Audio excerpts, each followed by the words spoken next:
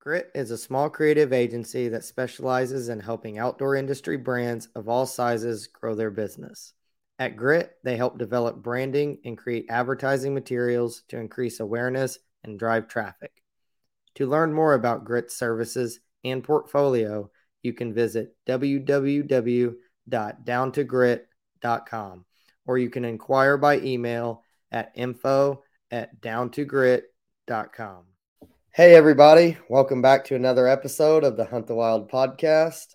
I'm your host, Adam Bolds. Today I'm joined with Indiana resident Brandon Ludlow. He's about 50 minutes, I believe, south of Michigan, and he's a fellow Hoosier. So today we're going to dive into some deer hunting stuff. He's got some interesting stuff he's got going on around his neck of the woods. How you doing, Brandon? Oh, pretty well. How about you? I'm good. So, can you just introduce and tell everybody a little about yourself and kind of how you got started hunting and running around in the outdoors? Yeah, absolutely. So, I currently live in Lake Village, Indiana. It's northwest part of the state. 27 years old. I've been taking a bow out since I was 9, and I first started when I was 6, just going pheasant hunt with my dad. Stepping on his heels, being in the way, usual. But no, I took a liking to the bow hunting because my dad just threw me out, not by myself. I mean, he was about 80 yards away, usually at all times, but I consider it by myself. Yeah. So, but no, it took me a few years, but I finally got one with a bow, and ever since then it's been every year. Gotta get out there with the bow. So you got bit by the bug like the rest of us. Oh yeah. It doesn't take much. So I know you do. I know you pretty much hunt just about everything. I was checking out your Go Wild and everything, and that's where we connected at. But I was really intrigued when I seen you post. I believe it was your 2018, 2020, 2019, 2020, or something like that deer. And that one in particular, I seen you within the back of your truck. I was like, oh my God. And then I think you said that you shot it from the ground. So I was super intrigued by that. So I decided to ask you to come on the show. Kind of tell the story, I guess, in depth, how you started bow hunting and maybe like your first hunt or something. Do you remember anything like that? Yeah, I remember one of my first hunts as far as bow hunting. Being 9 years old in a tower stand, we had a lease in Attica, about 250 acres, and I just remember I think it was three arrows in my quiver, and I was shooting an old garden, and thing was just about as tall as me at 9 years old. So, but I pair of, I believe it was button bucks, came running up 10 yards away, and I shot all 3 arrows because you know how button bucks are, especially early October. They don't know much, they don't know Yeah. what's going on. So um, that's about the first hunt I remember is that one. That one stands out the most as far as bow hunting. Was that your first? That was your first kill then? I actually didn't kill that day. I just, yeah. I missed, but that was my first. I believe that was my first shot. Yeah. In in the outdoors, and even though I missed, I was still smiling. And my dad was like, broadheads aren't cheap. You shouldn't shoot more than one. And I still haven't learned my lesson on that. So Yeah. but Yeah. It definitely, even when you miss it, it can be heartbreaking sometimes. And we'll get into that a little bit later. oh But yeah, oh, yeah. it definitely, just, man, for me, it gets my blood just, there's nothing like it. It's indescribable for anybody that's never been in that kind of moment. And, Yeah. button bucks now probably don't make you go nuts like that. But when you're a kid, it's like you're getting ready to shoot a 200-inch Oh buck, yeah, absolutely. you just get the shakes and get that tunnel vision. And it seems like there's nothing else going on in the world besides you and that deer sitting there. Oh yeah. So, do you remember what kind of bow that you first started hunting with? Is it something you snagged out of a garage sale, or your cousin stole out of your cousin's basement, or was It it was a something your dad got you? Yeah, it was a hand me down from my stepdad. It was Yeah. his first bow. So it was kind of a cool deal that I got. Yeah. When I was 11, that's when I eventually took my first. Not eventually. I mean, it only took a few years, but that's when I Yeah. took my first deer. But it was a dart, and I don't remember what model offhand. Like I said, it was a tall bow. Yeah. Was it too? I was gonna say you're probably. I don't know how tall you are, but I'm a short guy, so somebody gave me an adult bow like that at that age. I can imagine that thing was as tall as would be as tall as me. Yeah, yeah, it Yeah. was pretty. It was. I thought it was bigger than what I needed, but it did the deal. It worked out. But Did you guys turn down the poundage real low? oh yeah, it was set right at 35. So Yeah. Yeah. Yeah. I mean, I remember the first time I went bow hunting. I went with a guy that I knew who had not shot a deer, but he'd been a couple times, and he's like, "My buddy's got this bow you can use, so we'll swing by there like 2 hours before we go, and you just take this bow out and hunt with it." And now I'm like, "What was I thinking? Like the draw yeah, length wasn't adjusted. I right. didn't have a release. Like, oh my god, it was a." I look back, it's funny, but man, that was so stupid. I've seen a couple experiences like that where friends try to get other friends, just come on, just take this one. I got one, I got one. And it's a stepping stone though. Yeah, it But works that way with bow fishing or something maybe, but yeah, not with no, trying to shoot a deer with. no, you don't. It's not, it's hang on to this, type of deal. Maybe not shoot anything. But So, how long did it take you to kind of upgrade? Just after a couple years, you think? yeah, I think I had that bow for 2 seasons and then I got a Parker. Uh, Parker, yeah. So I think that one went up to 50 pounds, which I didn't shoot that. I was right around 40, 42, somewhere in there. But yeah, I took several deer with that Parker. I don't know what happened, moves and stuff, moves Yeah. and stuff. It ended up somewhere else. I wish I still had that for my son, but that was a good little bow.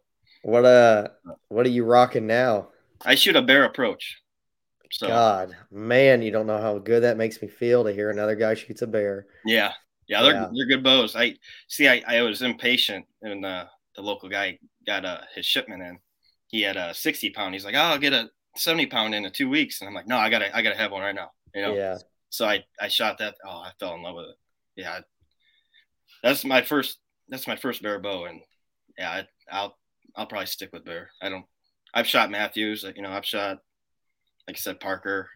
I've never shot Hoyt. I've never, none of the never shot Yeah. Bowtech, but no, that the bear is just, I don't know, something about it. It's Yeah. light and very smooth. A bear is super affordable too, and you Yeah. can kind of compare it to everything else. I shot first bow I ever had was a Hoyt, and I can't remember the model of it, but I bought it used. And then the first one that I actually bought new was a bear, and ever since then, I think I bought two or three bows, and they've all been bears. And I've killed deer with them, so I don't really see any reason to maybe pay three times the price. I think a Right. lot of it just comes to practice, just kind of Right. whatever you get used to. You could kill a bow from probably the 1970s. You could kill with a bow, as long as it had good strings and stuff on it if you practice enough. So it's not so Absolutely. much about the name, but it is nice to hear somebody else shoots a bear. Yeah. Yeah. Yeah. I don't, I dabble in with the THP stuff. So yeah, I was like, oh, they shoot bear. Nice. But, What kind of broadheads you rocking? I jump around a little bit. I'm not really consistent. Yeah. I like Rage. I like Muzzy.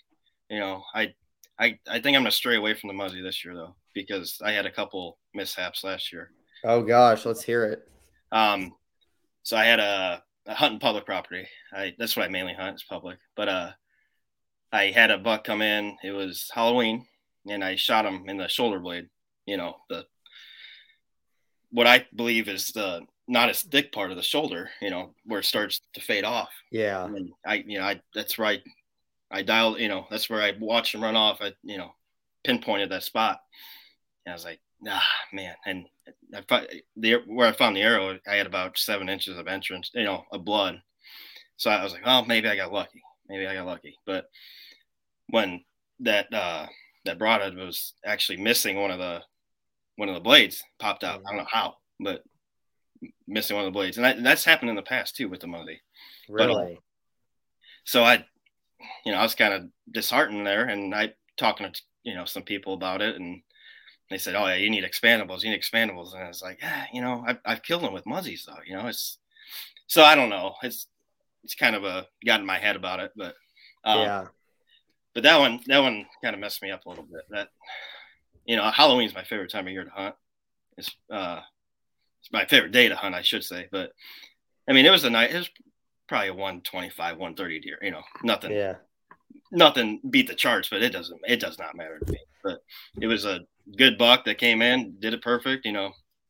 Played messed around with some trees for about 10 minutes in front of me, and finally gave me a shot. And I thought my nerves were gone enough to where I was gonna do the seal the deal, but it didn't work out.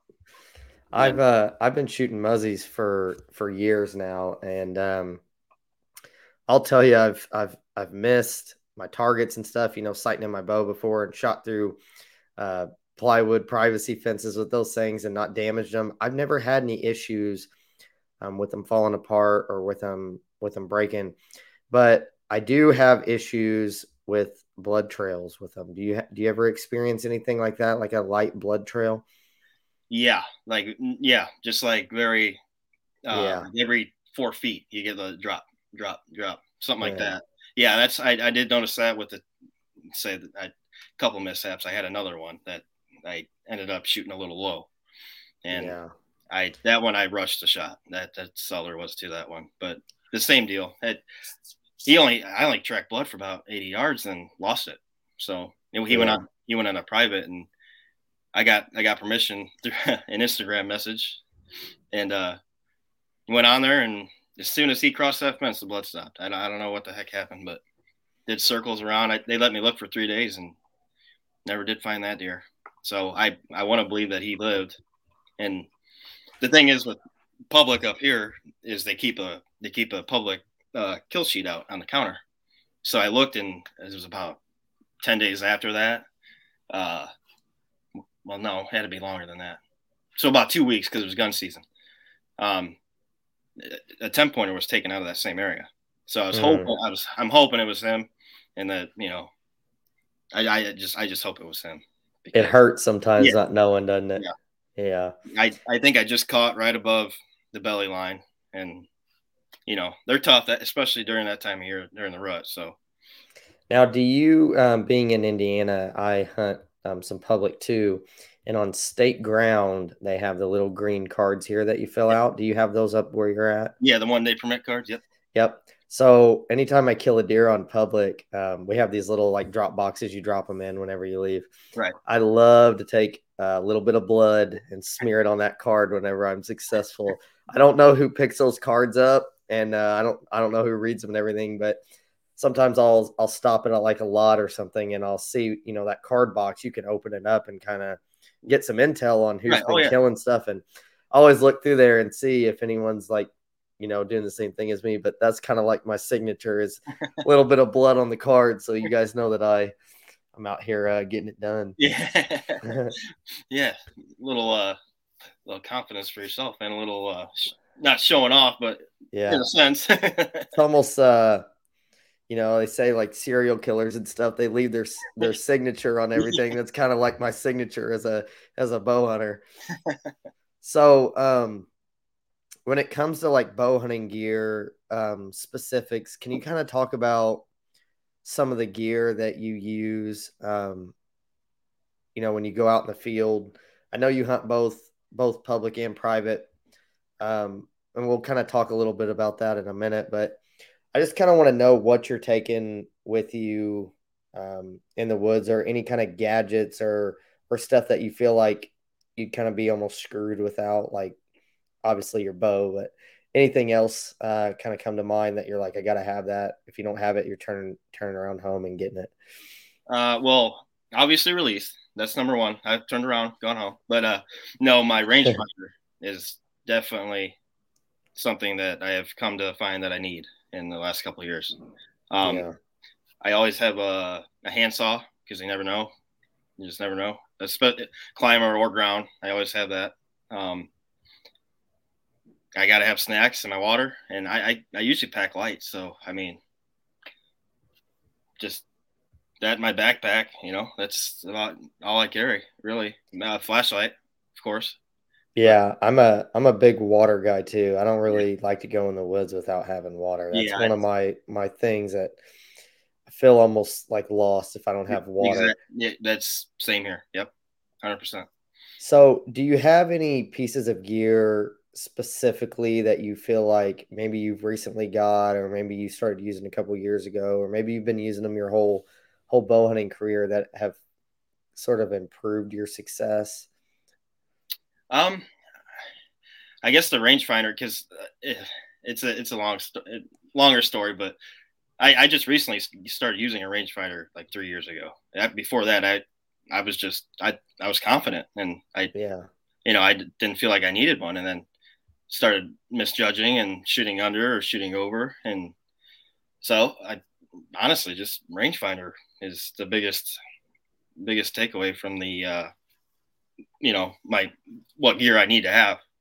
So, um, but no, I mean, in certain situations, it's I just you got to assess it as far as do I need to take my climber or not? That's another big thing when it comes to assessing my gear. Um, but as far as like I said, as far as my backpack, it's usually pretty light, and I I wear face paint, so I Hmm. know a lot of people don't like it, but I don't care. It's something that I feel that I'm not obstructing, especially with a bow, because I've had it, where Yeah. it flips your face mask out when you shoot, and so bug spray. Yeah. Are you a At thermocell? all times because November I've even had mosquitoes. So Are you a thermocell guy? I never have been. No, Yeah. no, just bug spray, and I cover it up with scent killer. I'm not a I don't really believe in the scent too much. I definitely there's a factor there, but I don't. I don't.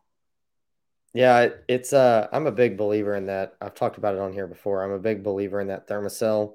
Yeah. It does emit a little bit of an odor, and I'll sometimes carry just some doe pee, and I'll kind of give it a little mist on that mat just to kind Okay. of to break it up. But um, it's interesting that you talk about scent control because I've had a lot of people on here lately, including myself, that have kind of fallen off the bandwagon of the scent control. It used to be like put all your stuff in a tote, Yeah. blah blah blah blah blah. And it seems like through the years that's kind of trickling down. I don't know if that got real big in the industry and people kind of bought into it. And now they're starting to realize or what. But I'll tell you what, I killed more deer last year not using scent control than I ever have any other year using it. Yeah. So I'm pitching that stuff, man. I Yeah. don't. I mean, like I said, there's times, especially early season, where I'll give it a quick spray down, but by the time I get in there, I'm sweated up, and that your odor overrides that water spray anyway. So it's just unless you're like you said, unless you're doing the totes and the ozone that the juries use that ozone, you know, Yeah, ozonics. yeah, that Yeah. little closet thing they got.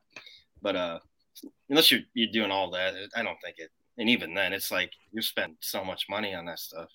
It's like I don't I'm, know. I I'm looking at this deer for anybody not on YouTube. I'm looking at this deer behind Brandon as he's telling me he's not real big into scent control, and I'm like, yeah, I don't need that stuff anymore. It's hanging up on his wall with a couple turkey fans and some other bucks back there. especially with the hunting the ground. Your sense not. Tree stand. I feel like it's just Yeah, I could see it lofting down, but on the ground, I don't know. I think being hidden is a little more important. Not moving when the time matters. I think that's the biggest thing, really. so I hunt Indiana and Kentucky. I'm down in Evansville, not too far from Kentucky. I'm right on the river. Um, so I start hunting September 4th over there for bow. As you can imagine, it's really hot, and then Yeah. October 1st here. Are you one of those guys that's getting out October 1st, or are you kind of holding off for a couple weeks? I tell myself every year I'm going to hold off until the third week of bow, but I'm always out there because, and especially once I get out there, I realize I'm like, well, I can at least do some scouting here. I can at least cover some ground and try to figure out it because I'm already going to get sweated up. So, and Yeah. the bugs are going to be there, so I might as well move around a little bit, and that's where the whole the ground thing came in. I guess was early, early archery. trying to escape the bugs and try to, move around, because the deer aren't going to be moving around, Yeah. so why stay still if they're going to stay still? Yeah, I talked to a lot of guys about early archery season. Around here it's September 4th for Kentucky and October 1st Indiana. I don't know about Illinois, but everybody always tells me I just kind of hold off till the third week of October. And sometimes I wonder if that's just due to kind of the heat and all that stuff, if they just don't want to fight it or they just don't feel confident. But man, by the time October 1st or September 4th rolls around, I'm itching so bad to get out. I Oh, can't. There's no way I could wait an extra 3 weeks. It's like somebody shot me in the chest. I'm just itching and like chomping at the bit to get out there. So, oh, um, absolutely. you Absolutely. ever have success early on those first couple weeks? Yeah, I have actually. I think it was last year. I shot a doe the third day of season, so Hmm.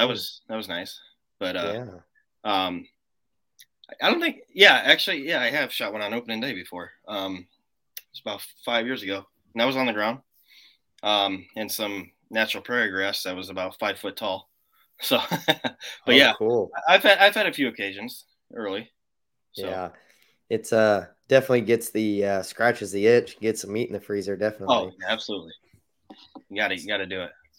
So I brought you on here because I wanted to dive into. I know everybody's talking turkeys right now, and this may lead into turkeys because I see you got some on your wall and probably has a lot of the same kind of strategy going on. But I wanted to talk a lot about hunting deer from the ground. I know it's real big in the industry right now to kind of get rid of all the hunky clunky junk, Hmm. go light. Everybody went to climbers and went to hang on stands.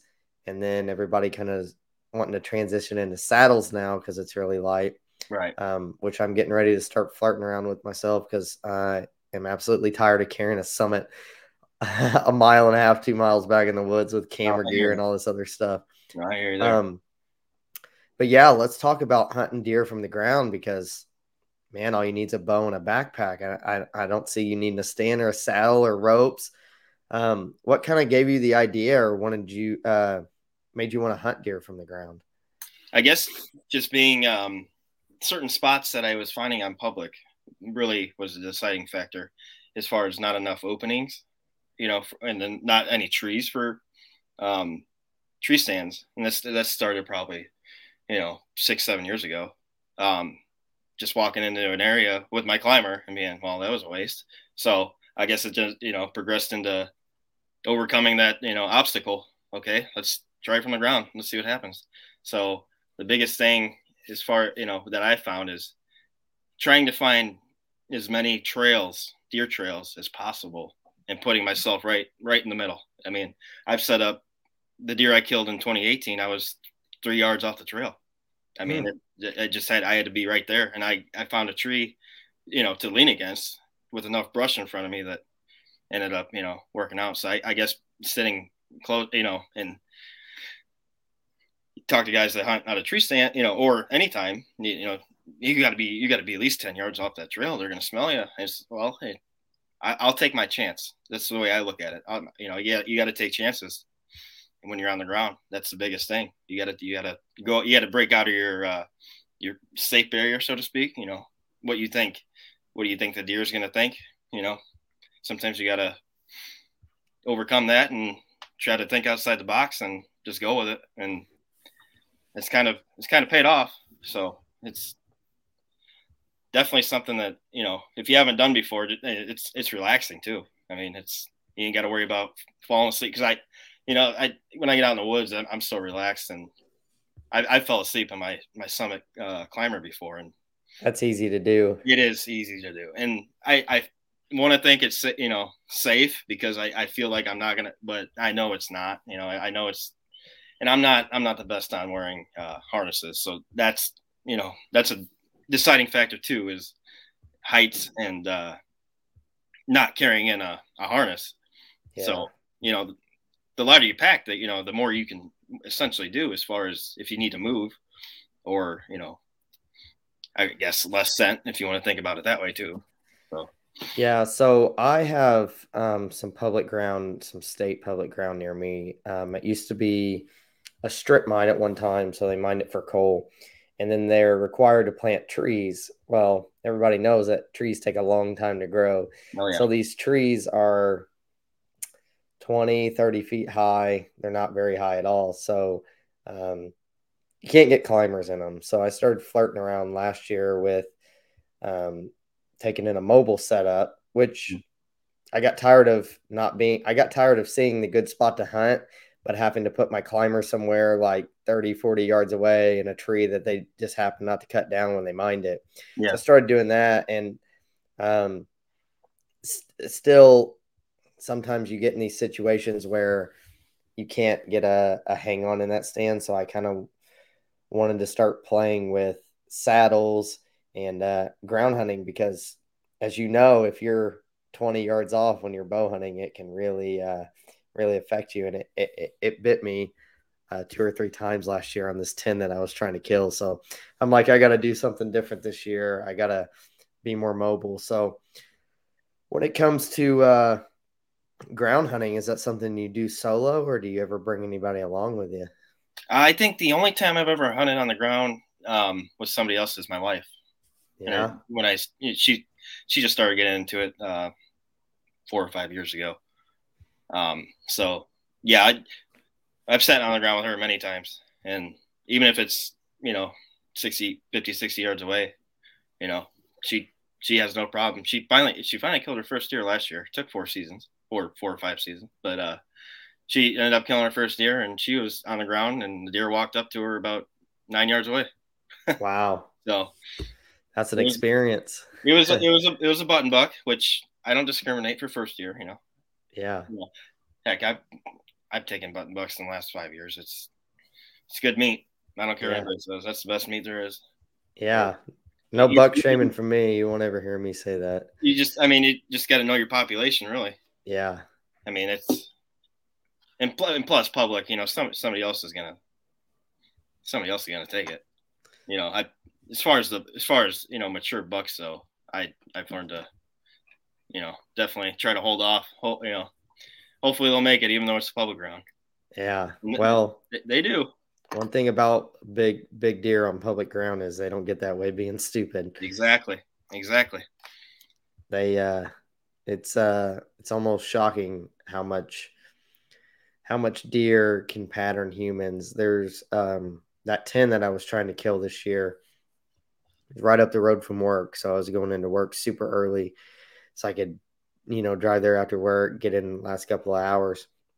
And I could only hunt it during the week because there's nobody there during the week. The Yep. deer, that 10 was only showing up during the week. On the weekend I went there 4 or 5 weekends in a row. I didn't see him. Wow. So it That's seems crazy. like I think I was going on like he was showing up in that area I was hunting. He was showing up on like Tuesdays and Wednesdays right about the same time. And like I said, I had him at like 5 yards one night, like a minute or two after last shooting light. But otherwise, he was just off a little bit. I couldn't get in the right tree with the setup I had. And Mm-hmm. but yeah, it's shocking how much those deer just like know on the weekend. Guys are in the parking lot. Guys are running around back in the woods, Yep. carrying climbers, clink, clink, clink, flashlights everywhere. Didn't see a single deer on the weekend. Yep. Um, when it comes to like hunting on the ground, are you doing any like what they call ground pounding? Like, you're kind of more or less stalking them, or are you pretty much stationary the whole time? Primarily stationary. Yeah. Yeah. Yeah. I don't unless I'm not, unless I get in early, so to speak, like noon, and Yeah. sit in one spot for a couple hours. I'm like, oh, well, maybe over here might be better. But as far as seeing one and actually stalking it, I, I can't recall the last time I've done that. So Yeah. yeah, I usually just try to stay put. And like I said, once I, get on a certain trail or a couple trails, a Y is definitely, the best spot to be because, the more trails, the merrier. Yeah. So, but yeah, it's mainly stationary. So Are you a makeshift kind of blind guy? yeah, absolutely. I used to I used to take the big bulky blinds out everywhere I went, and that's what I kind of got my wife into. It was, with the blinds, and just ditched that a couple years ago. And yeah, I just roll with whatever whatever natural. I think that's the best way to go. I mean, I know you get away with the bulky blinds in turkey season, and you can kill deer with blinds.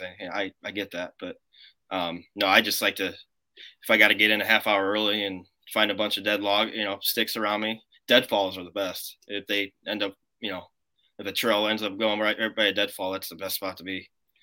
And Yeah. that's any type of game.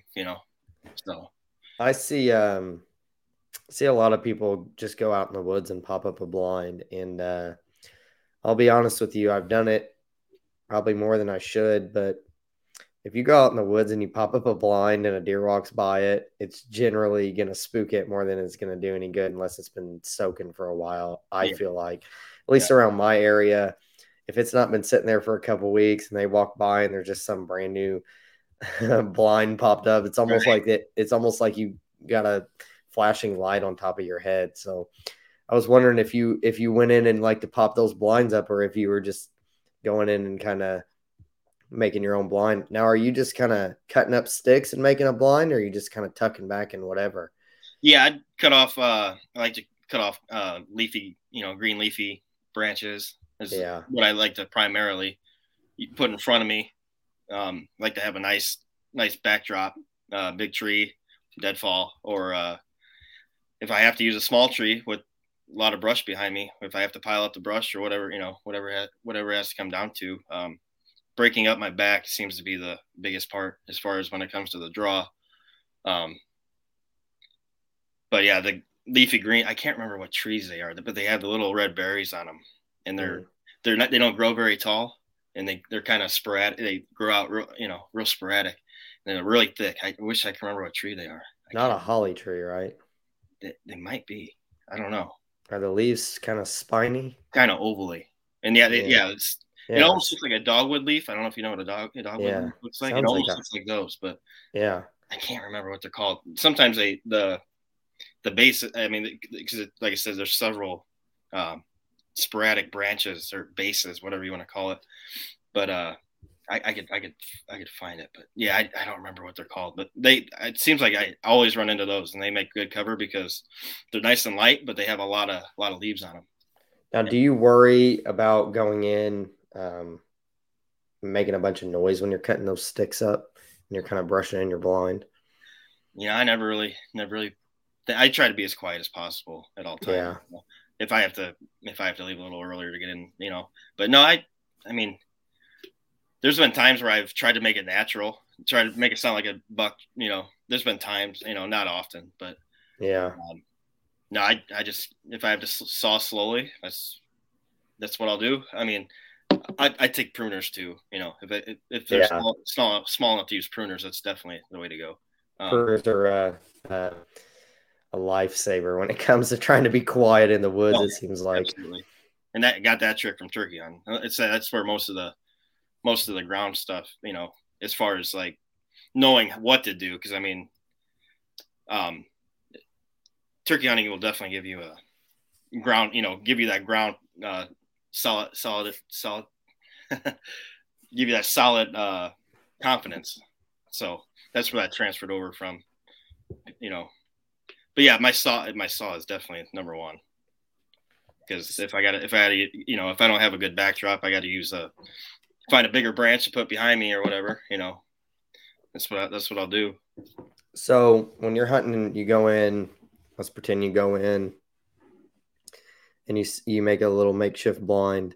Um, are you just sitting like your ass right on the ground? Or are you sitting on a bucket or something? Because I could imagine that It gets uncomfortable. it could be both uncomfortable and hard to shoot with you sitting with your back against a tree and your legs out. Um, I could see that maybe being hard, or maybe having limbs in front of you. Do you see a deer and then like pop up to your knees, or kind of run us through how that works? Yeah, so popping up on my knees is how it usually works out. And if the deer sees me before then it wasn't meant to be that day. Yeah. So yeah, that I usually start off, just sitting relaxed, But then once like, you get that feeling that, Mm-hmm. prime time, prime Yeah. time's coming up. So, Yeah. I'll get on my knees and then I'll kind of move around a little bit, probably more than I should, but I feel that I'm tucked away enough that I can get away with it as long as I move slowly. But, yeah, I lucked out with, my 2020 buck because I didn't have much, cover. I had a fence post behind me with blonde grass. I leave my lane mowed, um, all year round around our field. It's about 15-acre field. So I leave enough to, for the truck to get around. Well, I left the fence line about 2-3 foot, not mowed, and it stayed about 3-4 foot high, but blonde, thick grass, foxtail, things of that nature. So I had my decoy out, and luckily he walked right behind that thing, and I had enough time to draw back. I can't believe it worked out. I cannot. I just because with the other buck in 2018 that I shot off the ground, I was hunting a swamp, so I could hear him coming from I don't even know how many yards away. I mean, I could hear him coming, so I had time to get up, and my whole right side was blocked. So I guess we could back up and I could tell you that whole story. Yeah. Let's hear the So, whole story. so I believe it was 20. It had to be 2018. Yeah, the 2018 deer, um, is the Sunday before I shot him on Thursday. So that Sunday before it was youth duck season, and me and my cousin were in a flooded cornfield, and it was about 9 o'clock. I look on the ditch bank, and I'm like, "There's a buck over there." Huh? Didn't really think anything of it. We're trying to get some wood ducks, but Yeah. he got closer, got closer, got closer. My cousin's like, "That's a nice buck," I'm like, "Yeah, it is." And so, I had never hunted that area before, and I went in blind that Monday, to kind of checked it out. Not much, I don't think I seen a deer that day. And then the Tuesday, this deer came up, from my right, and I wasn't very far into, to the swamp. I was more towards they have a dove field up front, and it slowly gradually turns into the swamp. So I kind of hunted up towards the field, and I could kind of hear a deer coming, through the water, because by that time the water fades off once you get close to the field. And I kind of slid down. I was up on like a little grassy hill on a ditch bank, and I kind of slid down to look, and he seen me. It was too late. He seen me, took off. And this time I was using a crossbow. This time of year, just be. Yeah. I kind of dabbled in that.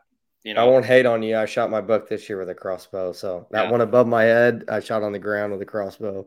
And I'll tell you what, it's a hell of a rush. Yeah. No, I don't discriminate at all. I mean, Yeah. you got to do what you got to do, and it ended up work. I don't think I could have killed that deer with my compound as much as I wanted to, but so I went back that Wednesday, and I called my butt off, grunting, and this is October 16th. What am I doing? Just trying anything to get this deer to come back, and no luck that day either. So I went back that Thursday, and got there real early.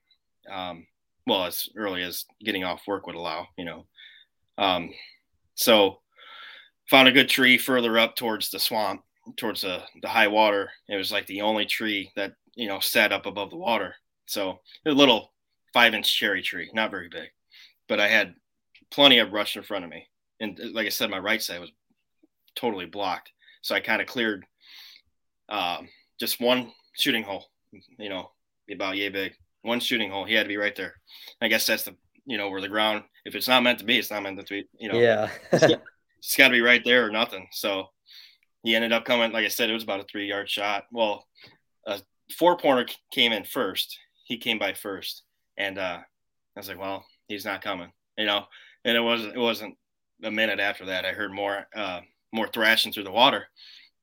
So I got back up on my knees and ready to go. And it ended up being that 10-pointer that I'd seen. So I didn't even make him stop. He was so close. I just put the pin on him, and that was it. So I will tell you, it is very hard to track a deer in water. I bet. He ended up dying in the water. So, oh, yeah. I mean, he never got out. He never got to dry land. So Wow. I had to call in some backup. My cousins came out and helped me. Thank God. And my one cousin's like, I smell guts. You gut shot this deer. I'm like, there's no way. I was like, he was right there. Well, he was actually kind of quartered to me, and I didn't even realize it. No, it exited through the guts, and he's like, I smell it. I smell it. It wasn't 30 seconds later. He found that deer. So Wow. the swamp, I was shining light through it. I just told him, I was like, I know he ran that way, because as soon as I shot, I ran out of the brush to watch because there's many lanes mowed through there. I don't know why they had it set up like that, but I jumped out to see where he went, and he cut down the first lane, and so that's about all I had to go off of. And yeah, he ended up being floating in the water right off the trail, which there wasn't much of a trail; it was all water. But so it made the drag back easy though. Yeah. Oh, definitely. Because, like I said, they flooded all for duck hunting, but yeah. Yeah, that's funny that you mentioned about him, being quartered towards you and hitting some of the guts. The one I shot this year, I had the same thing going on, and when I gutted him, it was the strangest thing. And most people probably won't believe me, but I gutted him, and there was like, when you start pulling everything out, there was 2 pieces of corn inside the chest cavity. So I had nicked the belly just enough to like let that come out of its stomach, but there wasn't anything else in there. No green, no. It was the weirdest thing I've ever seen in my life. But yeah, I mean, it doesn't, when you get that quartering towards shot and you shoot it with a crossbow with, 185-pound pullback, it doesn't take much to get that arrow that far back. Right. Absolutely. So kind of when you're setting up on the ground to hunt, are you going in and just looking for the same kind of stuff you would be if you're hunting from a stand, or does that vary a little bit? I know maybe terrain, I could see the terrain being something that might differ. Obviously, you're looking for food and sign, I would think, but I could see maybe the terrain, the way you got to set up on the ground, maybe you got to be higher up or lower because you're not elevated. Kind of talk a little bit about that. Definitely. Yeah. So I'd rather be on top of a ridge if I'm going to be hunting the ground. And I mean, even a stand top of the ridge, you can, you have more eyesight, but, if I don't have that option, like I said, I try to find the thickest stuff closest to a deer trail. Whereas if I'm hunting a tree stand, I want a good opening, to where I have several shots. So when I hunt the ground, like I said, 1 or 2 shots, and that's what you gotta roll with, because you want to be so brushed in to where, you can get away with pulling your bow back or lifting your crossbow or whatever, getting your gun up and being able to get the safety off or whatever it might be. So, yeah, I don't really care about openings too much when I'm on the ground, so being close to a bedding area, I find myself being close to bedding, cause they like to be in the thick stuff. So I'll be just outside of a bedding area most of the time. Find myself in that situation. Yeah, when I take my climber in, I like to find a deer trail, obviously, and I'll set up 10, 15 yards off of it in hopes that that's the one that they're going to use, which most time does not happen. So, but, if I should have done it this past season, but definitely this season it's going to happen. Where I should have moved to the ground because I only had one tree to use my climber in that I felt comfortable in, felt comfortable with as far as cover and being, there's deer trails all over where I had my climber set up. So I should have went in and hunted from the ground, which if this buck made it this year, it's gonna happen. I set my sights on, which it usually happens. I'll set my sights on one deer if I can, which it doesn't always work out that way, as we know. But yeah, we'll talk about that one deer situation here in a little bit too, because I want to get your thoughts on that. Yeah. I guess when you're hunting from the ground early season, when they're kind of on those, early season feeding patterns where you can pretty much pattern them to the minute. Maybe Right. the first couple of weeks of October, definitely in September in Kentucky. Are you setting up right on that field? Are you like 20 yards back? Or are you trying to get closer to the bedding? Closer to bedding, I would say, yeah. Which Yeah. the spot that I mean, it usually works out to where I am close to a food source anyway. Um, but yeah, usually bedding because especially early season, they don't move till late. You want to be as close as you can to where their first movement's going to be. They might not make it to the field till after shooting time, which I've seen several times. Yeah. So, because I like hunting field edges, on the ground, definitely. But early season, it seems like they don't make it out there in time. Yeah. So, being in the thick stuff, can has its up and downs. As long as they come out before shooting time, you usually pretty good. At least you can see the deer. That's still a successful hunt in my eyes. Seeing animals, being out there, is a success anyway. But seeing deer is my goal. It's amazing how miserable you can get in early season, how hot and sweaty, and you're like Yeah, cussing it. And then like the last 10 minutes, you see like a ton of deer come by, or you see them like 50, 60 yards off, and it just like seems to just take that all away. definitely It morale. just kind of seems to make it worth it, even if you don't get a shot. Oh, It's weird. absolutely, absolutely. I love it when a young buck or fawn comes running and just they act so squirrely and jump around, especially when they have another one with them. Yeah. Just little things like that. They're like puppy dogs playing Oh yeah, sometimes. oh yeah. It's Yeah. just it's the little things, especially early season, like you said, when it can be slower. Yeah. Yeah. So I guess when it comes to calling bucks from the ground, is there anything different that you would do versus if you were hunting from an elevated stand? I know I've seen guys kick leaves and rake brush and stuff. Kind of, it's probably more of a rut thing, I would imagine. But is there anything different you do being on the ground or? Not a whole lot really. I usually only use the grunt call that has a doe bleat built in. Mhm. Because that I'll usually just doe bleat most of the time, or throw a couple grunts, and that's usually ground or tree stand is just the doe bleats and the grunts. I've tried rattling in the past. I think it scares more deer than anything, and not so much scares, but I don't think it's like, oh, I need to go check that out. I don't really believe that too much. Yeah. Just my opinion with my experiences. So I think doe bleeding is very effective, especially around Halloween and the weeks following.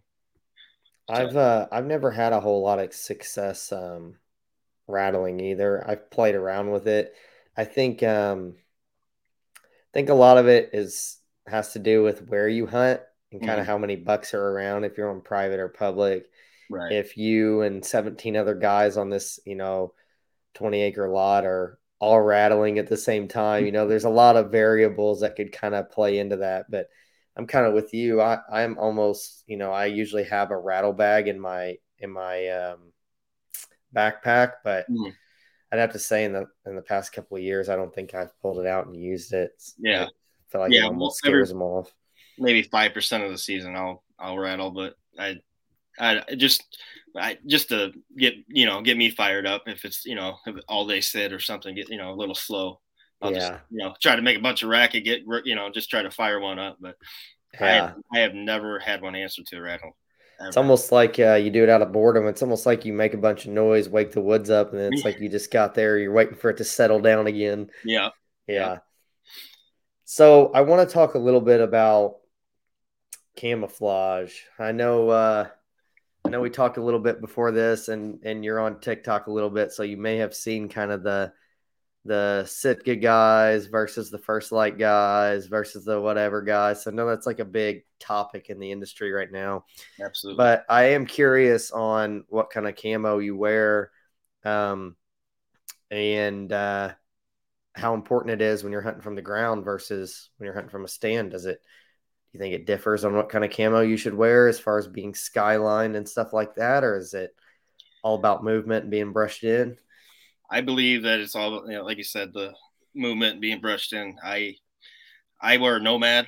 That's what I wear. This will be the fourth season. It's extremely comfortable. And they have a few color variations.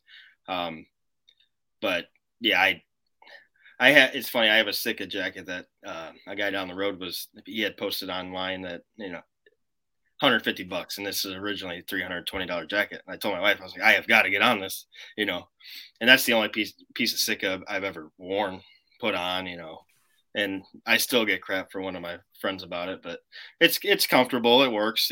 I don't wear it. It's mainly a waterfowl, that kind of camo breakup, but yeah, like I said, Nomad is extremely comfortable. It's breathable. If I have to wear, long johns under it, it's usually about all I need, until it comes to late November. Yeah. Then, it gets real cold. Then the bibs come out, but, those are my, Walmart faded bibs that, it doesn't, by that time, I don't think the deer really care. I think they care a lot more. It seems like, in my opinion, they care a lot more early season. It seems like by late season, they're just, whatever. I got to get to point A to point B. Yeah. Tired of being shot at, chasing their girlfriends. They're going to be there or not, Some guy in an orange, jumpsuit, they're not going to care much about in late November. I tell you what, I've never used a trail camera on public ground before until last season. And the pictures I've seen of guys walking by my trail camera is hilarious. Yeah. It didn't start until gun season. I had nothing. I had nothing. And the spot I ended up finding, which I guess I should take the gears back a little bit here. So I usually never go to the same spot every year. I try to find a new spot as far as so you got the one piece of public has 14 different areas. Yeah, like different lots. Yeah. And then I got. I don't know if TNC is down by you or if you're familiar with TNC at all. But they're all about the bringing back the natural prairies, and they actually have I don't know how many they're up to now, but they introduced 80 head of buffalo in 2016 down by me. Huh. Well, it's all like, if you could think of the old Western habitat, Are those game to shoot or no? No, not yet. That would be very cool. But no, that grassy stuff is kind of that's definitely where a lot of the ground hunting started, because there is 0 trees on TNC property. They just don't do the trees. I mean, I shouldn't say 0. There's one area that has a bunch of pine trees that they keep cattle in, but other than that, I've never deer hunted or seen anybody deer hunt that, but might be something to try. But yeah, every year I try to go to something different. I don't know if I'm gonna be able to do that this year because of what I seen where I was at last year, but I was only 250 yards max from my truck. I mean, and parking your truck it could be a big factor. I found where I was parking originally on the south side of the road. I'm like, why am I not seeing deer when I park on the south side? And ended up being there's a deer trail that runs right through the parking lot. Yep. And they were bedding about 50 yards away. Mm-hmm. Because I parked there one day and I see them kick up and go. I'm like, what the heck? And then I realized there's a deer trail coming right through that parking lot. So I parked on the north side, and it's, set off about 80 yards from the other one on the north side. Very fortunate because they're not very courteous parking lots. But it right there. It's very helpful. So, but yeah, any deer that comes out into the opening where the spot was I was hunting last year, they could see the road. They could probably pick out my truck if they wanted to. But yeah, the road noise was something that you have to get used to, other than other hunters, I'm glad you touched on that. There was a spot that I was trying to kill a couple of velvet bucks on this year in Kentucky, and they were bedded. Same kind of thing going on. You park, and they're you park down lower a little bit, and they're bedded up on top of this ridge. And the only other place to park is 1.5 miles around, And the only way to kind of like get up to them is to climb up that ridge and get close. So it's like they had it figured out. They were looking down at the road all the time. They were looking down at the parking lot all the time. They know some guy drives around, walks all the way through the woods, Yeah. Um, those deer, man, on public, It's a whole different. It's a whole different breed from private. That is nobody thinks about parking your vehicle when it comes to deer hunting a whole lot, but it does matter on public ground. Yeah, it's funny that you say that. Yeah, I've hunted public all my life, and it's just I learned something new all the time. I mean, it's nonstop.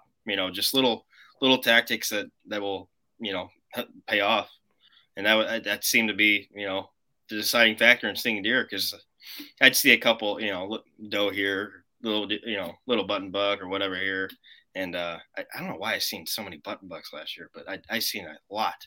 But anyway, once I moved that car to a different lot, the bucks started appearing. It was like a light switch. I couldn't believe it. But there you go, guys. If you're having any issues with your deer not showing up and you're hunting public or something, maybe private even, think about where you're parking your vehicle, because them suckers, man, they know. Yeah, they know. Absolutely. So especially when you got a big white 4-wheel drive. So oh yeah, I see that thing coming like a big white flag. Yeah. So I like to anybody that hunts a whole lot of public ground, I always like to ask them if they have any kind of wild stories from spending time on public ground, as far as it comes to with like other hunters. Maybe you got shot or some guy tried to run you off of his area in public ground. Anything crazy like that ever happened to you? I've been pretty fortunate to where I haven't had too many, drastic run-ins, but there was this time that I didn't even have my license yet. My grandpa dropped me off in this area, and it was about 100 yards in off the road. But the stand belonged to a guy at the local archery shop who ran it, and he didn't really full on say you can hunt it, but he like hinted toward told us I got to stand in here, kind of like yeah, if you can find it, you can hunt it. Kind of like he didn't full on say, but yeah, he beat around the bush. So my grandpa's like, yeah, he said you can hunt it, So I was like, my grandpa was off the wall, so I was like, yeah, I'll go in there. Well, he ended up coming to that stand, and he had probably 15 stands in that area, because that's what he told us. He's like, I got one for every wind direction, rain, That's whatever. called, yeah. In some public land guys, they like to saturate an area, so you'll stay out of it. Yeah, exactly. Landlock it or whatever you want to call it. But yeah, he came up and he was hot. He was not happy. Uh-oh. He ended up letting me stay. He gave me some words. I told him who I was. I think he was just so mad that he didn't realize who I was. And I full on told him, like, I'll get down. He's like, no, just stay there. I'll go hunt over here. Like I felt it ruined the hunt. So I went back in and apologized to him, and he acted like, oh no, you're fine. Go ahead and hunt whenever you want. And then that's when he gave me I'm like, what is going on here? Just in the moment on public, sometimes it's like, what do people think? I mean, I have witnessed more, silly things, so to speak, than I have had happen to me, I guess. Now waterfowl, that's a whole different story, but deer hunting, it's usually pretty mellow. Yeah. I don't I always make sure on any really saturated public ground. You know how you kind of hunt a public area and it's like there's a lot of people, and then you hunt a public area and there's like some people. Any kind of public ground that I bow hunt early season, that's I know is going to be super saturated during gun season. Like I'm talking like 15 guys for like a 5-10 acre lot. I always make sure to pull my stands out, that last few days, because I know they're going to all be dragging their big double man stands in there the weekend prior, and I've actually had quite a few stands and stuff stolen over the years. So I try not to put anything too expensive out there, but that's the main issues I've had with public. I've had a couple of weird, freaky run-ins with people, but nothing super dangerous, I would say. No, yeah, nothing, you hear a lot of people, talk about how, I'll never hunt public, I'll never, which whatever, do what you want. But I have had way more good experiences on public than bad. And this past season, I guess I had this truck parked because like I said, I could see the road, I could see my truck. This truck parked, and we were getting 10 days before gun season, and I'm like, oh, they're getting ready for gun season. They're gonna put up a stand. Well, what it ended up being, which I found out in shed hunting, they were making all kinds of racket, and I was seeing deer steady that day. About every 20 minutes, I was seeing a deer, this direction, that direction, whatever. So they walk in, and I mean, they're talking, and they're probably 200, 300 yards away. Couldn't really get, at any given time. And just making all kinds of racket. It sounded like they were beating trees with sledgehammers. Well, that's actually what they were doing. They were building a ground line with plywood and 2x4s, and they were nailing branches to it. I found it in when I was shed hunting. So this TNC I talk about, it's if they do have trees, which, like I said, there's very slim chance that there's a tree on TNC. If they do have trees, you're not allowed to cut them. Yeah. You're not allowed to keep your trees overnight. You have to pull everything out. So that's where the climber and the ground hunting comes in. So if I'm not gonna, because definitely hunting out of a ladder stand can be effective, but if I got to hunt the ground, I'm going to hunt the ground. So, but yeah, that I could not believe that I just ruined my hunt. I wanted to throw dopey on the truck or something to get back. Yeah. I'm going to get out of here before, I did wait for them just to ask them what they were doing, but about 20 minutes and it got dark and I said, all right, whatever. But I never did see that truck come back. So I don't know. I don't know if they hunted that spot or not. I mean, I was out of there. I ended up shooting my buck with a muzzleloader last year. It was 5 days after opening day of firearm here. So I had a weird experience like that one time too. I was hunting about 25 foot up in a hang on stand, and it was I got in there way early. You know how it is. It doesn't get dark till kind of later, early on the season or whatever. And I hear this racket coming in from this field that I had walked down, and I was probably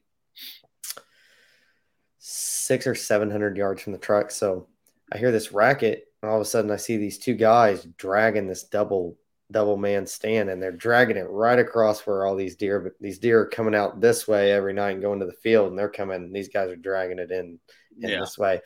And I whistled at them, and they looked. I whistled at them, and they looked. They finally saw me up in the tree, and I'm like, hey, like, I'm hunting. Like, you mind getting out of here or something? So they kind of like waved me off. I was some young, 19, 20-year-old kid, and they were old boomers, I'll say. And they went ahead and hung that ladder stand, and I watched them the whole time. And they left about, I'd say, an hour and a half prior to last light. And sure enough, I ended up shooting a doe that evening. Wow. I don't know if those deer were waiting on them to kind of get out of there. And, they made all that noise. And then maybe the deer thought it was safe to come out because they were gone. Maybe it played in my favor or what. But, yeah, I wish I would have seen those guys when I dragged that deer out, because I would have been like, look, suckers, got one anyway. All right, one more story. We love stories here. I had one coming back, and it seems like it always happens right before gun season. I don't know why. And nothing against gun hunters, but it seems like, I don't know. It's like you can put your stands up September 1st.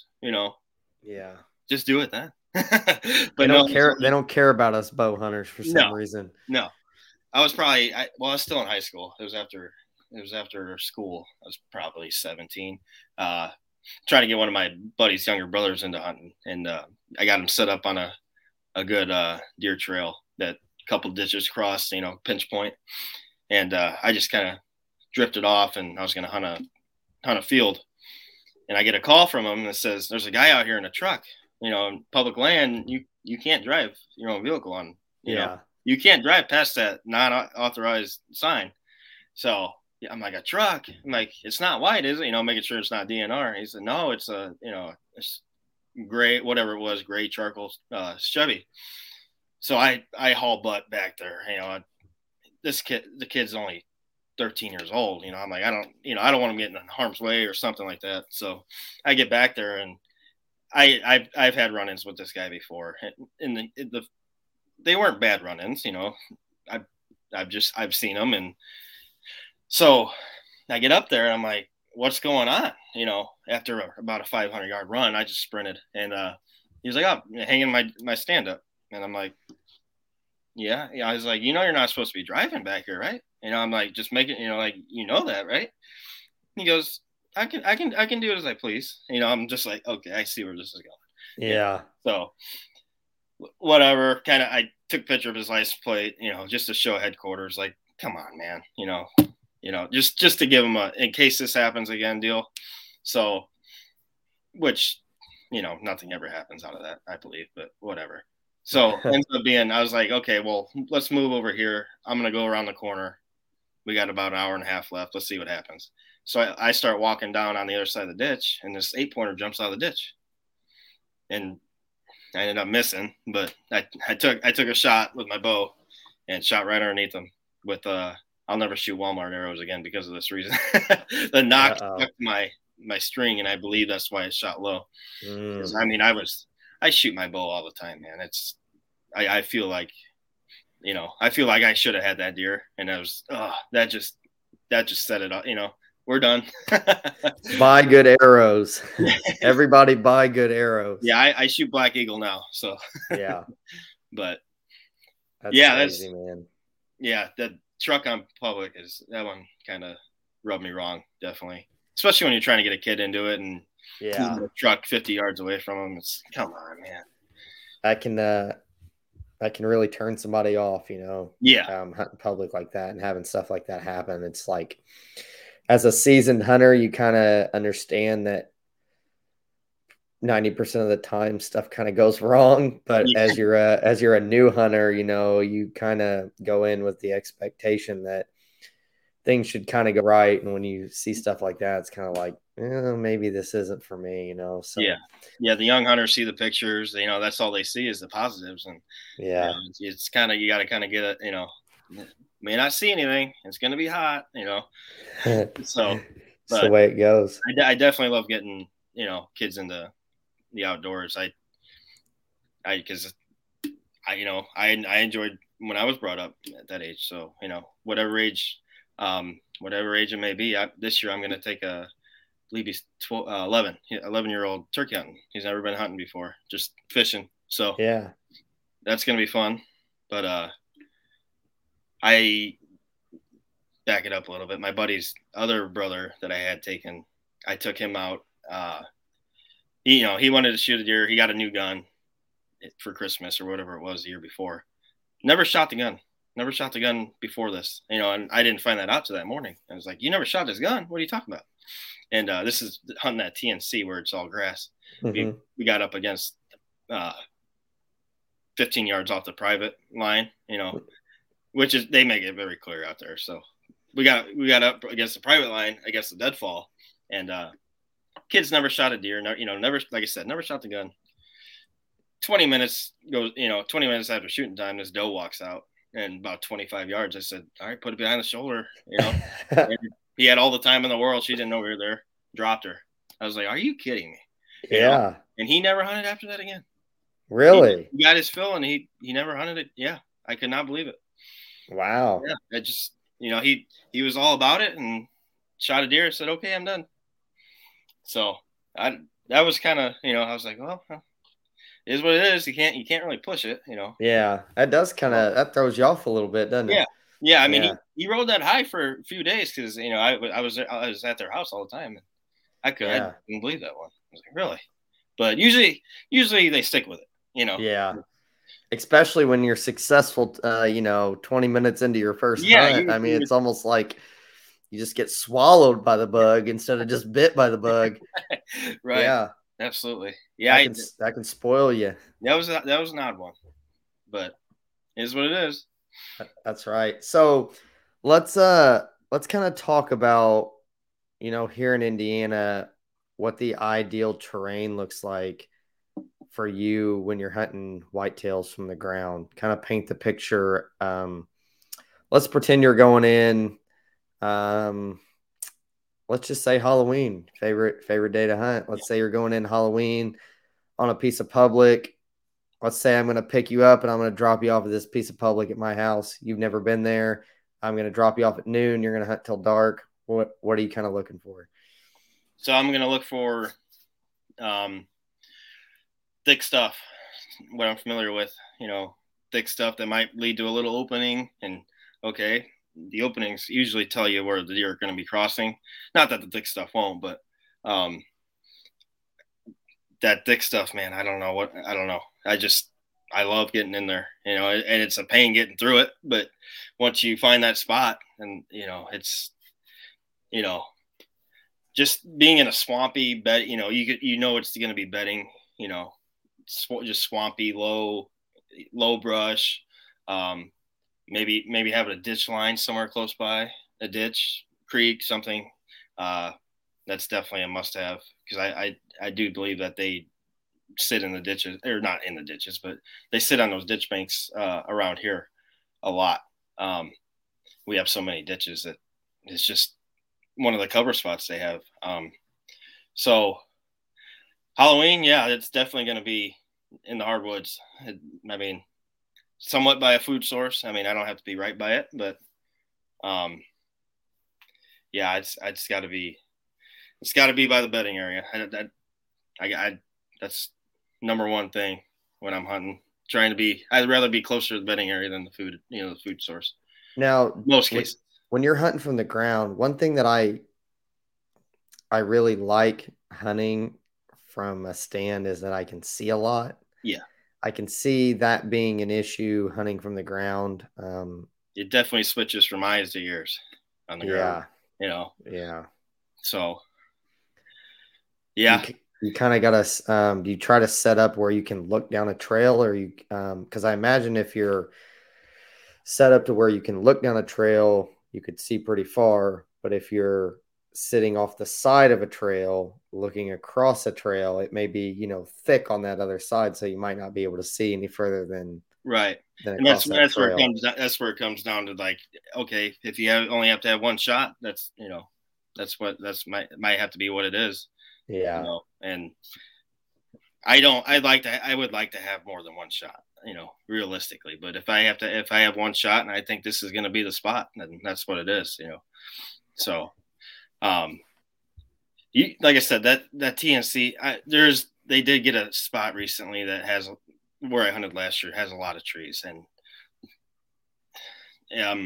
the one big opening in that area is where I had my climber, and I should have been in the thick stuff. So like I said, I got to be in that, not in the bedding area. You obviously don't want to be in the bedding area, and sometimes it's hard to tell. That's why shed hunting comes in handy.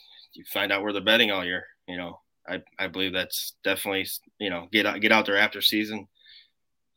Before season, I don't know if it helps, but after season, I think you can find out a lot more about the deer. Yeah. What I've found out in the last couple of years, but I know a lot of guys like hunting the food sources, but I don't feel that it's necessary. Now, if you have a big piece of public ground, let's say your lot is big. Let's say it's let's say it's 2 by 2 square miles, all the way around. Let's say it's pretty big. Yeah. What are you kind of doing to narrow down your spots when you've got an area that's so big that you obviously can't cover it all, by scouting, I guess? If it's a new area, you haven't been in there in the spring shed hunting, maybe you got just a couple of days, you don't have a lot of time to burn scouting. Are you just kind of going in and setting up on the hottest sign you can find? Exactly. Yes. Trying to find scrapes, rubs. Yeah. Rubs are my favorite. Actually, I go wild. I made a post bunch of rubs that I found after shed hunting, and I was like, wow, just amazed, how many trees are tore up back here. But yeah, if I'm going in, it's trying to find the most sign.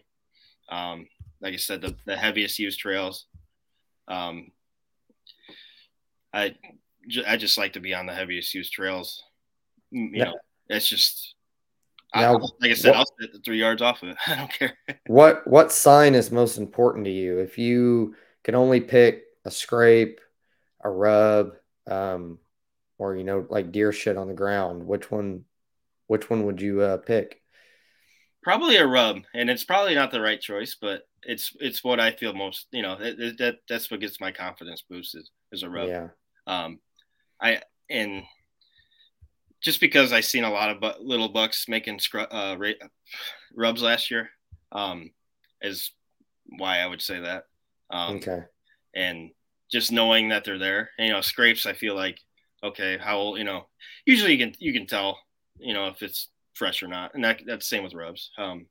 Usually tell how fresh, fresh or not, but if it looks like it's within the last couple of weeks, I feel confident. That deer might be, Yeah. that deer might come back. That deer's, just in every hunt. If you don't kill, it's a nice scout. It's you got to learn something. You got to look at it. Okay, I didn't see any deer. Well, what did you take away? You got to take away something. Maybe okay, moving over here 20 yards. Just something you got to pick up on something, and that's usually I don't when I ground hunt I won't sit in the same spot twice. It seems like I won't. I never find that spot again.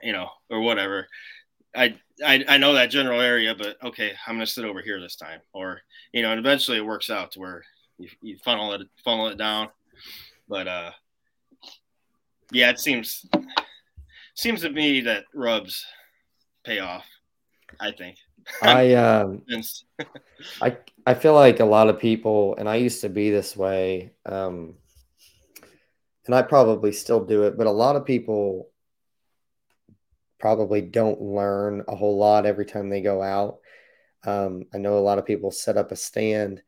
They kind of get caught in the motion of grab everything out of the back of the truck, walk there as fast as you can, set up in the stand. And it just kind of like becomes almost like a chore than it is really like a hunt, just walk in the stand, get up in the stand, hope you see something. Right. So yeah, I agree. I think it's important that you do look around, you do look for hot sign, you do kind of learn something every hunt. And then for me, like last year, my biggest thing was learn something and then adjust, learn something and Yeah. adjust. And it Exactly. seems like every time I would do that, even though I didn't kill that 10, that's what got me closer.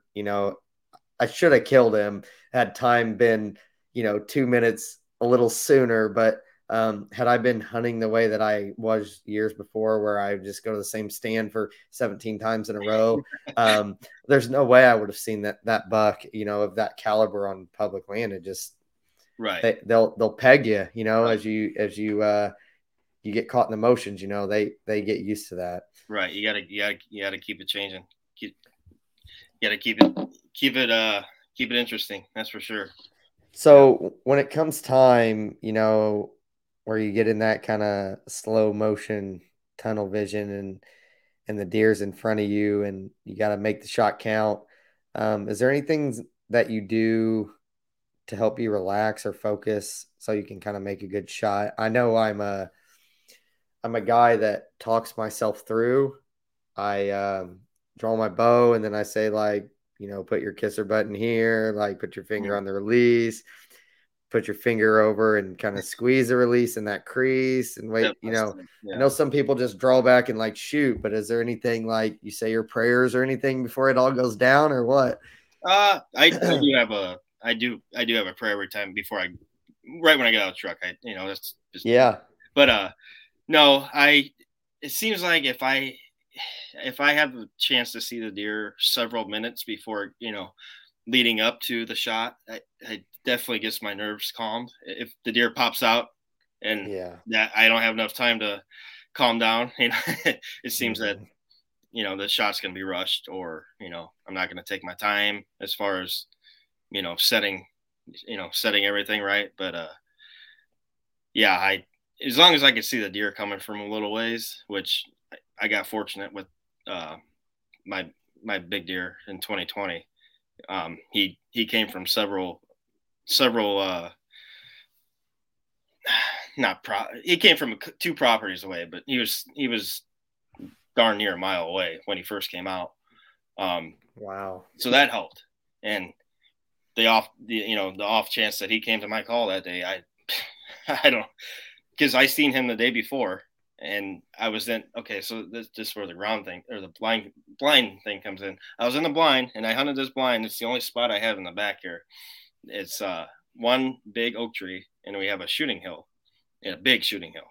And it's just where the excess dirt came from. When they built the house, they took it all the way to the back. So we could tuck a blind in there, nice, perfect.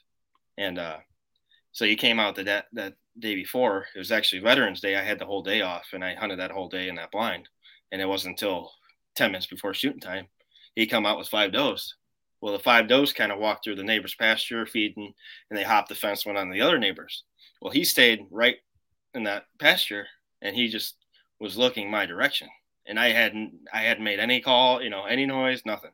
He just kind of looked towards my direction. He would look off to the left, to the right, and turn around and went the other way. Didn't even follow his does. I was like, the world just happened, So I guess I'm gonna get into the story a little bit for him.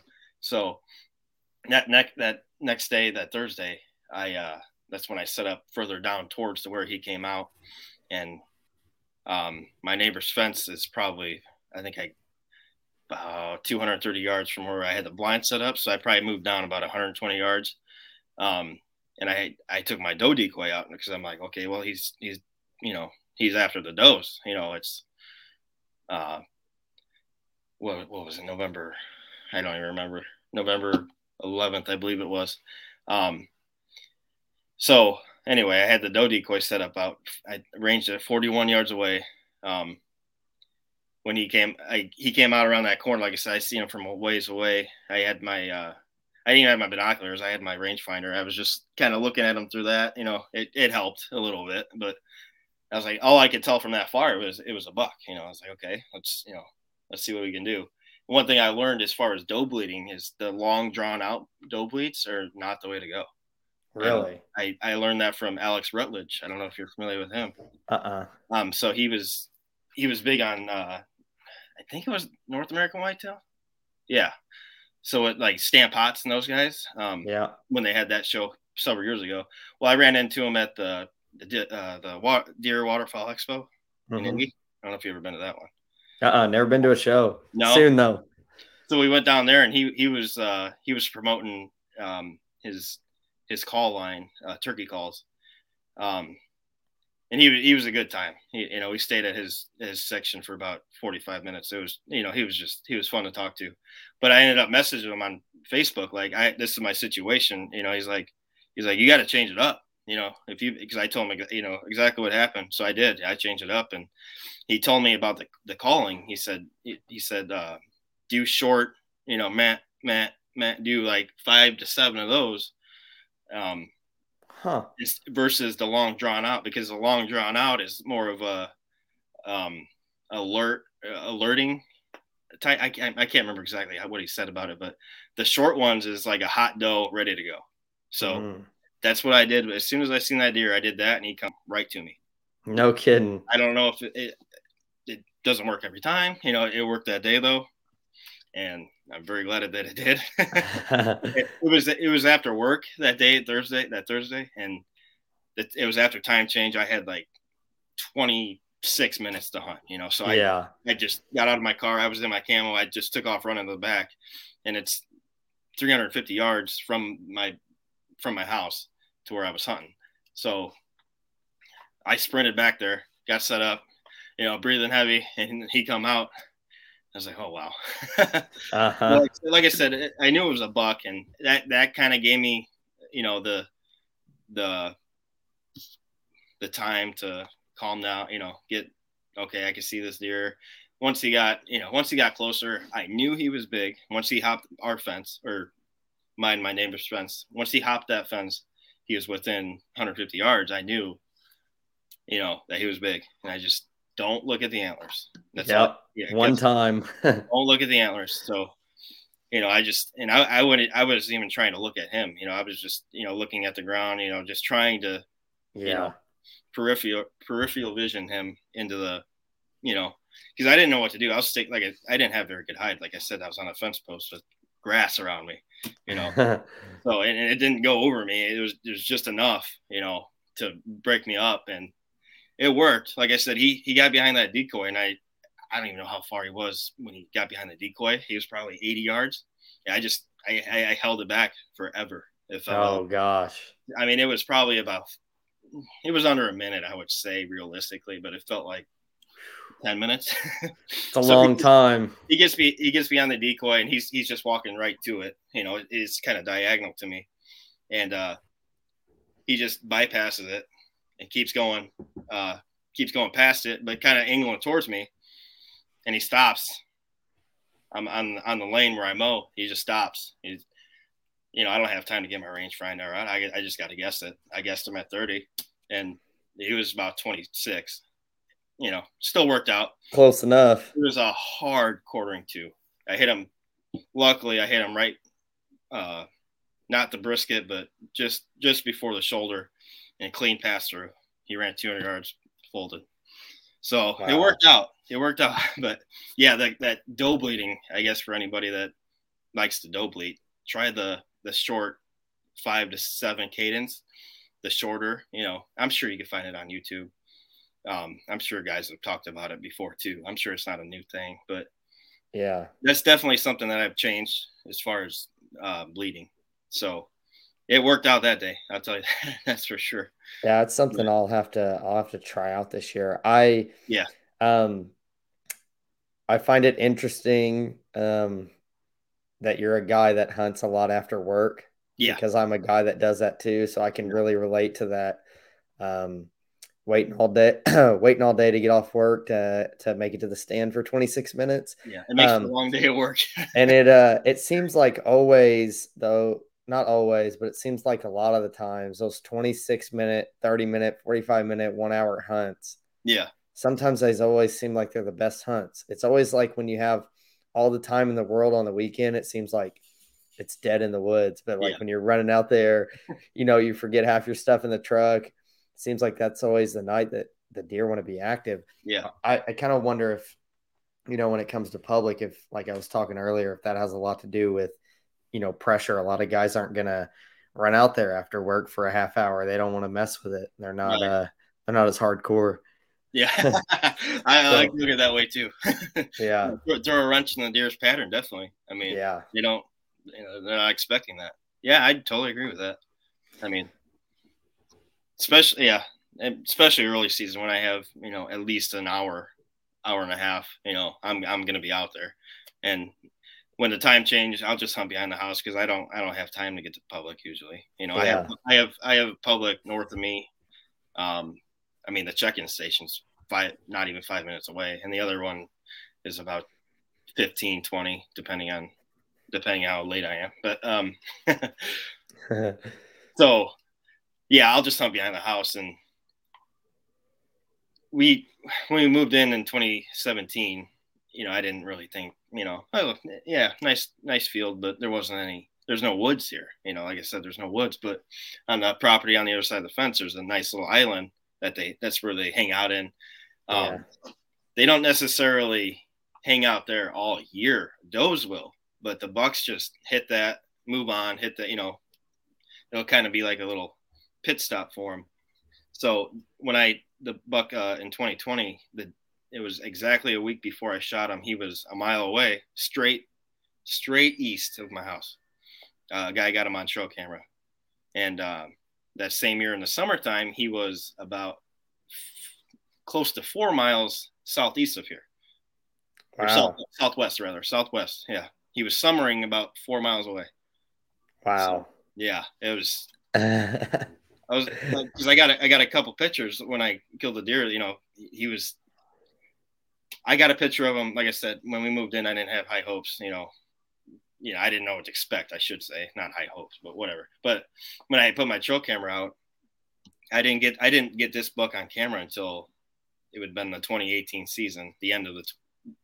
So January 2019 is the first time I got a picture of him, and he was a good looking buck, but he was nothing like this.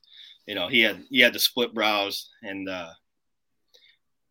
just a nice, frame 8, other than the split brows, but he blew up after that. It was unreal. It was unreal. You probably broke some people's hearts when you shot that deer because they had it on trail camera and been watching it. Yeah. And there's not to get too far distracted, but there's a new one in the area. Oh yeah. Holy cow. Yeah. Bigger than that one, huh? He's a mainframe, but he's definitely he's a monster. I mean, it's ridiculous. And the thing is, not a lot of people hunt around me. There's this one family that owns a lot around me that they just don't allow hunting, and they don't hunt themselves, So that it helps, but it doesn't, Sanctuary. Exactly. That's what we call the island. That's exactly what we call it. Yep. It's same with the turkeys, everything. The turkeys will not cross my fence. I don't, a hen will every once in a while, but the toms will not. But I feel like that fence could be a deterrent for deer. Yeah. I don't know. I've had hunts with my wife that get out there and hit the grunt call, and 5 minutes later, here comes a buck, or whatever. You might need to go out there with a old steel chainsaw or something, make something fall on that fence. I don't know. Yeah, if I didn't have a good relationship with that guy that he calls himself the land manager. So yeah. he kind of takes, it's older women that own it, and he kind of takes care of it. He says he hunts, but I don't know. I've never seen him out there hunting, but he knows about it, every deer that's out there. I'll tell you that. He's when I had to call him because this deer ran onto his property. I had to call him, and it's late at night, and he had told me before that he's got to be home with his wife, at night, making sure she's all right. I don't know the whole situation, whatever, but I'm like, hey, sorry to bug you. I've bugged him in the past, and where to no avail as far as as far as hitting deer. Me and my wife were hitting deer, and they ran over there. We couldn't find them, whatever. So this time I'm like, I will give you, everything I got. I was like, I know this is a big deer, because when like they said, the nervousness hit as soon as I hit that release and stood up. That nervousness, my knees just went, numb. I was, I'm like, please God, let this deer fall, And he did. He felt once he felt, like I said, about 250 yards away, he fell. And he's a big old buck. He got right back up. He got back up and stood there. Oh, man. And I'm like, I'm in disbelief. Like, oh, no. Like, what? I didn't hit him good enough. Everything's just rolling through my mind, and he fell back over. And that was it. I was like, oh. So I told the landowner, I was like, this is a for sure thing. Or the land manager, I said, this is a for sure thing. Like, I promise you, he's dead. So I was like, you drive out here, I could show you right where he's at. I was so flustered. So, it was just rightfully, so worked up. Yeah. And, so he came out, and he's like, oh yeah, I've seen this buck, just kind of like, oh, you shot, but I never seen that guy hunt. And yeah, seeing them and killing them's a totally different thing. Oh yeah. So, but yeah, this one that's been around lately, everybody knows about him. So I don't know if you got a local gas station that, the old timers hang out at. In the area. I got one over here just right by my house, and pop in there every once in a while and just kind of, stand by the snack aisle and just kind of listen to what they're saying. It's, off the wall. But everybody knows about this buck, and I hope I can make it happen. It was actually, I think it was 8 or 9 days before I ended up killing this buck in 2020. I missed this other buck, and about 50 yards away, I shot right underneath him. But everything happens for a reason. So, it's right, right place, right time. I don't know. I don't really believe in, I don't know if I believe in luck, because you got to be out there. Yeah. If you're out there, you're, luck. I believe luck is one running through your front door and saying, here I am. Well, you're at your house.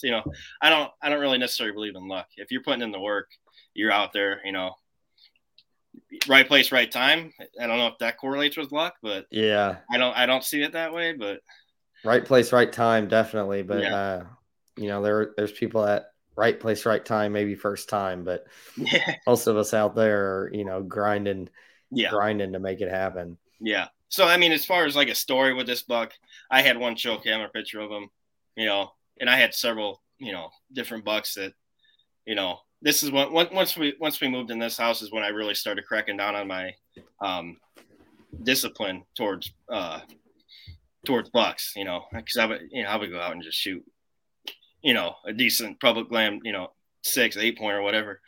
But this, we moved in here is when I really started cracking down, and you know, so I held off for once I shot that buck on public in 2018. I was like, that was a stepping stone. 3.5-year-old 10 point. I said, that's definitely good. We're getting there.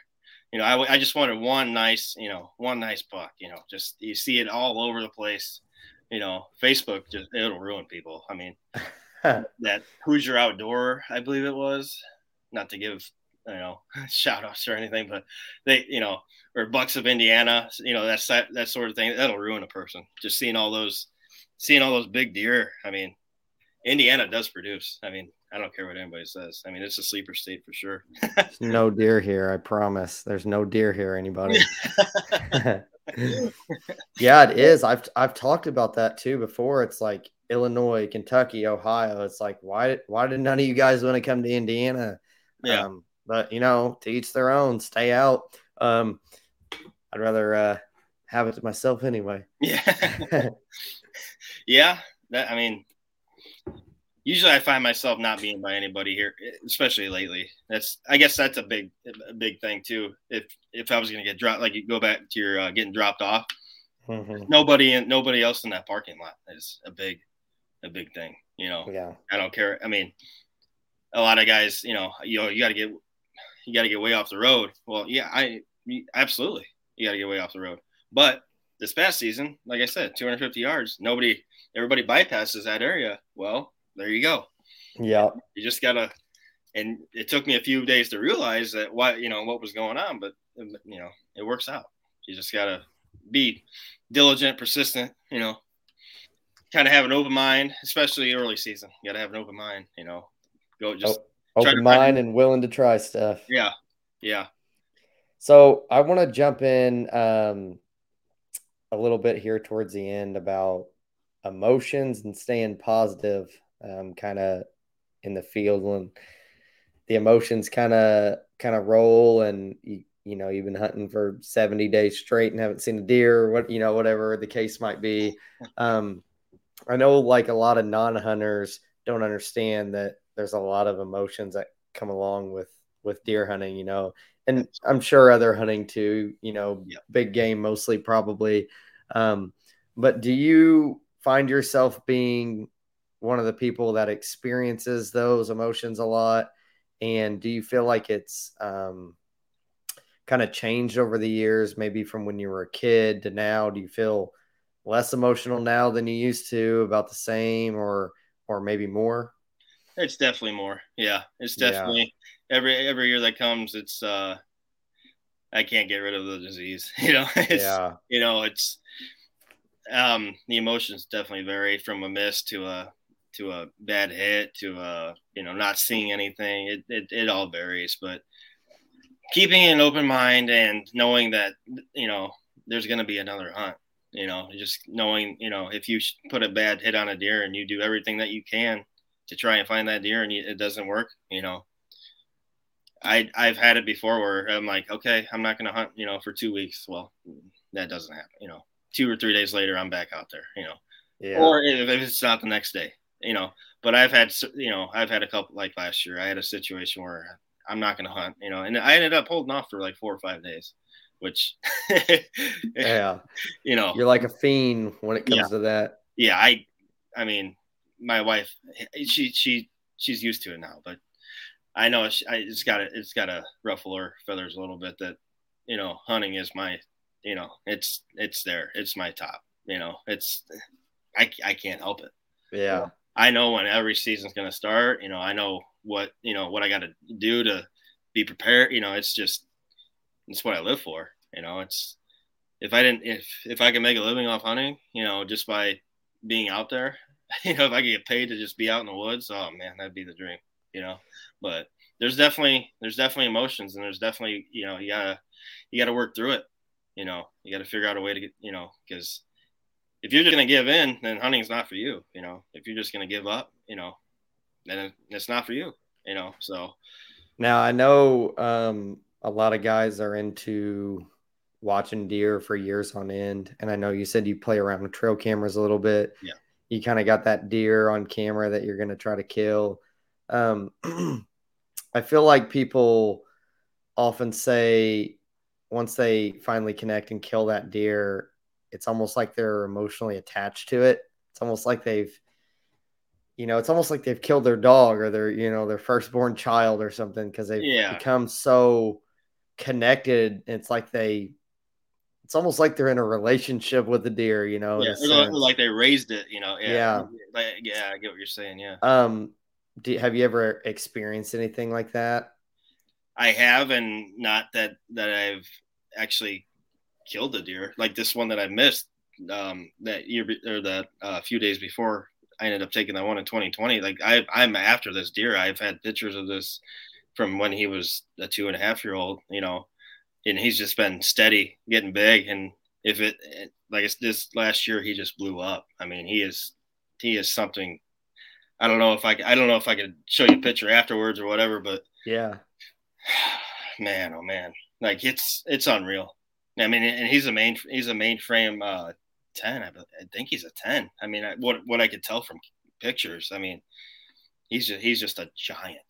It was funny after season, sometime in February, deer were herded up real good down the road, and there's I stopped counting like 63 deer. It was just unreal.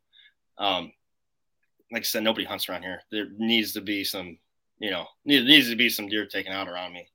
So, but anyway, I pull up to this field. I know there's going to be deer in. I got my binoculars just looking, and there's one deer looking at the road, and I guarantee you it was him. I mean, it was the closest one of the closer ones to the road. And you could clearly tell his ears were separated. Yeah. No, he had dropped his antlers, but just a massive body. Like I was like, holy cow! I was talking to myself. It's funny. That's how into it. I'm talking to myself like that's him. I'm like that's him. Like holy cow! He ain't got his antlers on. I'm like that. Oh, that's him. but but yeah, that deer. Yeah, and I'm not big on naming deer. As far as I'm not big on. He doesn't have a name. He's just that deer. That one. Yeah. Maybe his name's that deer. Yeah. How do you think you're gonna feel if you do end up shooting him? Do you think think you'll be tore up about it, or it'll be so surreal? I mean, I hope. I mean, he's given me shots. He's given me shots. But except for this last year, I did not see him. So, but yeah, it would definitely be I don't know, because it's gonna be like, what next? Yeah. Once you finally get that, it seems like if he's alive, alive and running, and I don't know. It's definitely a weird situation, but hopefully that comes to where I can hold him. Hopefully come October, you'll be sending me a picture of him. Yeah, that would be sweet. With your hands around his rack. Yeah, I would love to see that. So, can you kind of tell everybody? Well, first, I want to thank you for taking the time to come on. I know we had some scheduling issues. I had to move you around once, and then my dumbass scheduled you on my wife's birthday, so I had to go around and change that. So I do appreciate you working with me on that because I wanted to get you on here. Not a problem. But could you kind of tell everybody where to find you on social media? Maybe we got people that live around you, maybe want to connect with you to hunt. Yeah, maybe... absolutely. I'm definitely open to anything. Just talking, or want to get out. And I'm not, I don't have many. I don't feel like have much advice, but I will share anything that anybody wants to know. But best place to find me right now is either Go Wild or Instagram. And my Instagram is Brandon _Ludlow if you want to find me there. I do have a YouTube channel it's mainly just videos, short videos of birds that I might see, geese. I do got a couple turkey hunting videos. I haven't got into the deer hunting videoing yet. I just as far as packing light, I guess that's one of the things that I just haven't done yet. And buddies are like, oh, I'll go, but it just comes down to, okay, I'm gonna go then. Can you go? No. Okay, well, I'm going. So yeah. Yeah, I Backroad Outdoors on YouTube. If you want to check that out, I got a couple videos from last year. My luck. If you knew me, my luck is very peculiar. So if you want to see my wife's turkey hunt from last year, it's definitely interesting. We had some gun issues, and she ended up taking the bird. So cool. It was interesting. But yeah, I'll have to get on there and check it out. I haven't had a chance to scroll your YouTube channel yet, but I'm intrigued now. Yeah, it's a good one. It's a good one. Yeah. And then mine's on there from last year too. It's mainly me calling to the bird and him finally flying the ditch. But yeah, turkey season's coming, and that's all I can think about. Like I said, work is definitely getting in the way of hunting in my life. Putting a hinder on that usually does. Yeah, I just seen the other day, because that's usually about all I watch for TV is YouTube. I'll go through YouTube videos, and anymore on the radio, it's all podcasts. So, but anyway, on the YouTube, I've seen there's a guys called Part Timers, and it says, I don't know if you're familiar with them. It's the first I've seen of them. I feel like I've heard this before. Yeah, it says Part Timers, overworked, underhunted, and I'm like, yeah, that's perfect. Somebody just told me about that. I think, yeah. I'm like that. Yeah, I need to. Why didn't I think of that? That describes it perfectly. I mean, but yeah, man. No, just gotta keep grinding at it, and go whenever you can, and you gotta make the best out of the time you got, and keep moving around for those deer. If you keep sitting in one spot, you ain't gonna kill them. That's what I've learned. That's I don't know. Did I tell you what he scored? No. So he grossed 212 and 7/8. Yeah. I got I don't know. It's not official. I believe I got the which I don't really care, but it's neat. I don't, it's not what I go for. Yeah. But I believe it's the biggest in the county with a bow. So no kidding. That's kind of definitely something to take pride in, but this other buck is going to be, I don't know. He's going to beat him. I believe as long as he's not on the decline, cause he should be 6 or 7 this coming year. I believe 7, in which this deer was 6 or 7. I asked the taxidermist to keep the jaw, and he, I guess, that forgot. Yeah, that ship sailed. So yeah, I didn't get official age on him, but we'll see. That's a buck to be proud of. That's for sure. Oh, definitely. I still get shook every time I tell a story. My knees get weak. Cool, man. Well, I'll let you get out of here, and I appreciate you taking the time and working with me. And I appreciate you letting me get on my first podcast. It was awesome. Yeah, man, you did great. All right, man. I'll catch up with you. All righty. All right, we'll see you. Have a good night. Hey, everyone. Thanks for tuning into another episode of the Hunt the Wild podcast. If you enjoyed the show and it's brought you some sort of value, I'd love if you could give me a rating and a review. Just a few seconds of your time can help me better understand the type of content you all enjoy, and it would mean the world to me to hear from all of you.